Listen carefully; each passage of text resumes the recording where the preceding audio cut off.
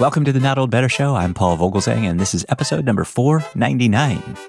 As part of our Smithsonian Associates streaming series, our guest today is Dr. John Edward Hasse. Dr. John Edward Hasse will be appearing via Zoom at the Smithsonian Associates program titled Duke Ellington, Genius Beyond Category. No one led a life, led a band, or made music like Duke Ellington. He was one of a kind, beyond category. American music specialist John Edward Hasse surveys the moving and inspiring story of a man who overcame racial, social, and musical obstacles to become one of the 20th century's greatest musicians. Today with us here on the Not Old Better Show, Dr. John Edward Hasse will cover Duke Ellington's life, his musical influences, including ragtime and dance music, growing up in Washington, D.C., and how he negotiated the city's strict color line. Also, his breakthrough at Harlem's Cotton Club, his way of personalizing his compositions for the individual gifts of his players in his band, and his turn to greater spirituality as he got older, which prompted him to compose 3 sacred concerts. Please join me in welcoming to the Not Old Better Show via internet phone, Dr. John Edward Hasse. John Edward Hasse, welcome to the program. Paul, it's a real pleasure to be with you. It's nice to talk to you. I always enjoy my Smithsonian Associates interviews, but I love music. I'm so passionate about music, and we're going to be talking today about Duke Ellington, a favorite of mine, a favorite of our audience. I just know it. The Washington Post refers to you, John Edward Hasse, as Ellington's best biographer. So, gosh, this is just going to be a great interview. I know that. And I wonder if you would just tell us briefly about your upcoming Smithsonian Associates presentation about Duke Ellington, and maybe how you're going to use Zoom to engage our audience, because we're all using Zoom these days an awful lot, and this is special for Smithsonian Associates. So tell us a little bit about all of that. Sure. Well, my presentation will cover the full sweep of Ellington's life, his musical influences, including ragtime and dance music growing up in Washington, D.C., and how he negotiated the city's strict color line, his breakthrough at Harlem's Cotton Club, his way of personalizing his compositions for the individual gifts of his players, and his turn to greater spirituality as he got older, which prompted him to compose 3 concerts of sacred music. I'll also tell the inside story of how the Smithsonian acquired Ellington's vast archive, including 100,000 pages of unpublished music, a collection that, like the maestro himself, I consider a national treasure. You know, Ellington performed many times in films, and my presentation will include clips from 15 different movies and TV programs, some of the clips very rare. And that's how the Zoom will be so important, because if people were listening to this, they wouldn't see these amazing performances, of which the visual element is vital. Wow. I just think this is going to be wonderful. This is very exciting. Let me just start with a kind of one of those simple questions about Duke Ellington. Where does the name Duke come from? That's a good question. While a schoolboy, young Ellington's polite manners, fashionable clothes, and aristocratic bearing led a friend to nickname him Duke, and it stuck all his life. That's good. That's good. What is it, do you think, is Duke Ellington's greatest musical strength? You know, developing his own harmonic language and tone colors, he was a wizard of experiment, but his greatest strength was his gift for finding, hiring, leading, and inspiring a band of unique talents, each player with his own special sound. For example, there was the brilliant trumpeter Cootie Williams, the earthy trombonist Tricky Sam Nanton, the sublime trombonist Lawrence Brown, the clever cornetist Rex Stewart, the playful violinist Ray Nance, the rhapsodic saxophonist Johnny Hodges. Ellington told writer Nat Hentoff, "A musician's sound is his soul, his total personality. I hear that sound as I prepare to write." So Ellington composed, Paul, not for the instrument, but for the man and soul behind the instrument, not for first or second trumpet, but for Cootie Williams or Ray Nance, to tap the gifts of each person. When he'd hire a new musician, he'd quickly learn his strengths and weaknesses and write to bring out his very best. Like a magisterial chef, he alchemized his ingredients, the signature styles of his musicians, into a whole that was greater than the sum of its parts. He blended his players' musical and emotional personalities into a unique new sound, which his collaborator Billy Strayhorn called the Ellington effect. Rarely, if ever, had anyone assembled 15 musicians with such singular sound prints and transformed them into a distinguished e pluribus unum. That's great. That's wonderful. We are with Dr. John Edward Hasse. Dr. Hasse is going to be performing and presenting at the Smithsonian Associates program coming up December 7th.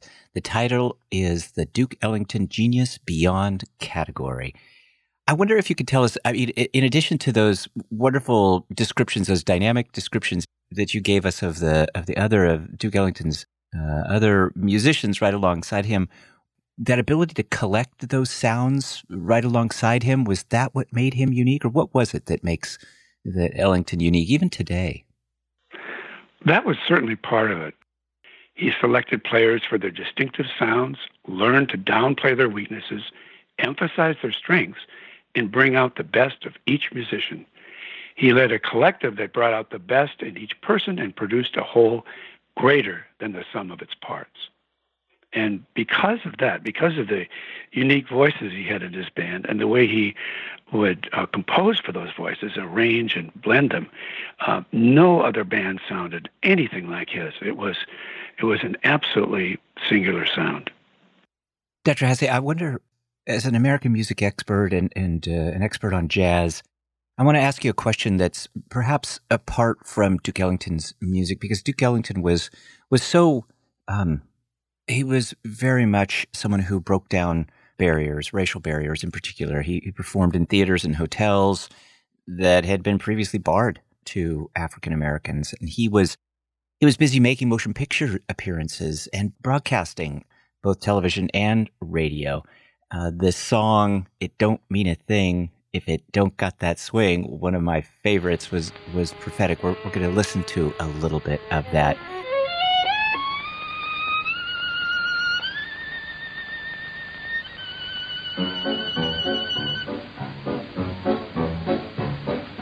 Don't mean a thing if you ain't got that swing.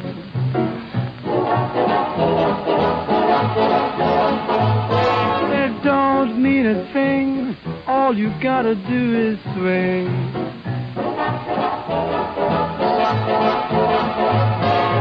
Makes no difference if it's sweet or hot.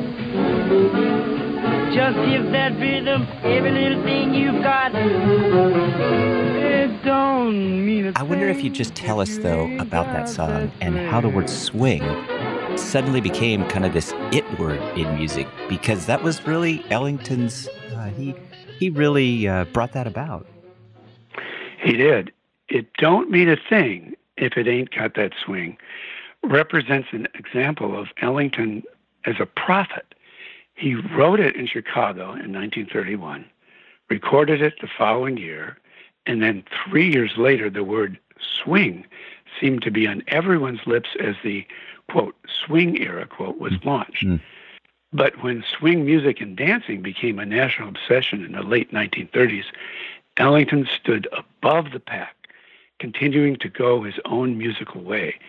He wasn't interested primarily in establishing a good beat for dancing, as were the swing bands of people like Benny Goodman and Artie Shaw and others, but rather in exploring his musical imagination. He's a fascinating man and so talented. So, Dr. Hasse, one final question for you. I know you're very busy with this, and we sure appreciate your generous time today. But what was it that was Ellington's overall significance, I suppose? Sure, Paul. I'd like to point out 4 different aspects. I like to argue that Ellington ranks as America's greatest all-around musician, composer, arranger, band leader, accompanist, soloist, and musical thinker. Who else did it all with such sit-up-and-notice style, originality, and longevity? Nobody. Two, he was the supreme creator of music for that essential American institution, the jazz orchestra, or big band. He stands as the model for all jazz composers. Three, he composed some 1,500 works, made 10,000 recordings, and traveled 10 million miles to perform in 65 countries of the world. And four, his music continues to resonate with cultural and personal appeal, and I firmly believe that half a millennium from now, people will still be listening to his music and finding meaning and emotion in it. I believe the best of Ellington is music for the ages. John Edward Hasse, thank you so much for your time today. What a pleasure it is to talk to you about such an important subject, such an important man. We love his music, and certainly I'm going to be listening to it. I know our audience is, and I know that we're all going to be looking forward to your presentation at Smithsonian Associates coming up December 7th. We're going to put links up to where you can find out more information about Dr. Hasse, and we're going to put up most definitely links to where you can find out specifics about the Smithsonian Associates presentation. But Dr. Hasse, thank you so much for your time today. What a pleasure it is to talk to you about Duke Ellington. Paul, it's my pleasure. Thank you very much. My thanks to Dr. John Edward Hasse, who will be appearing at the Smithsonian Associates program coming up. Check our show notes for program details and how you can get tickets for this great presentation on Zoom. My thanks as well to the Smithsonian Associates team for all they do to support the show. And of course, my thanks to you, the wonderful Not Old Better Show audience. Please remember to be safe right now. Practice smart social distancing and be well. Talk about better. The Not Old Better Show. Thanks, everybody.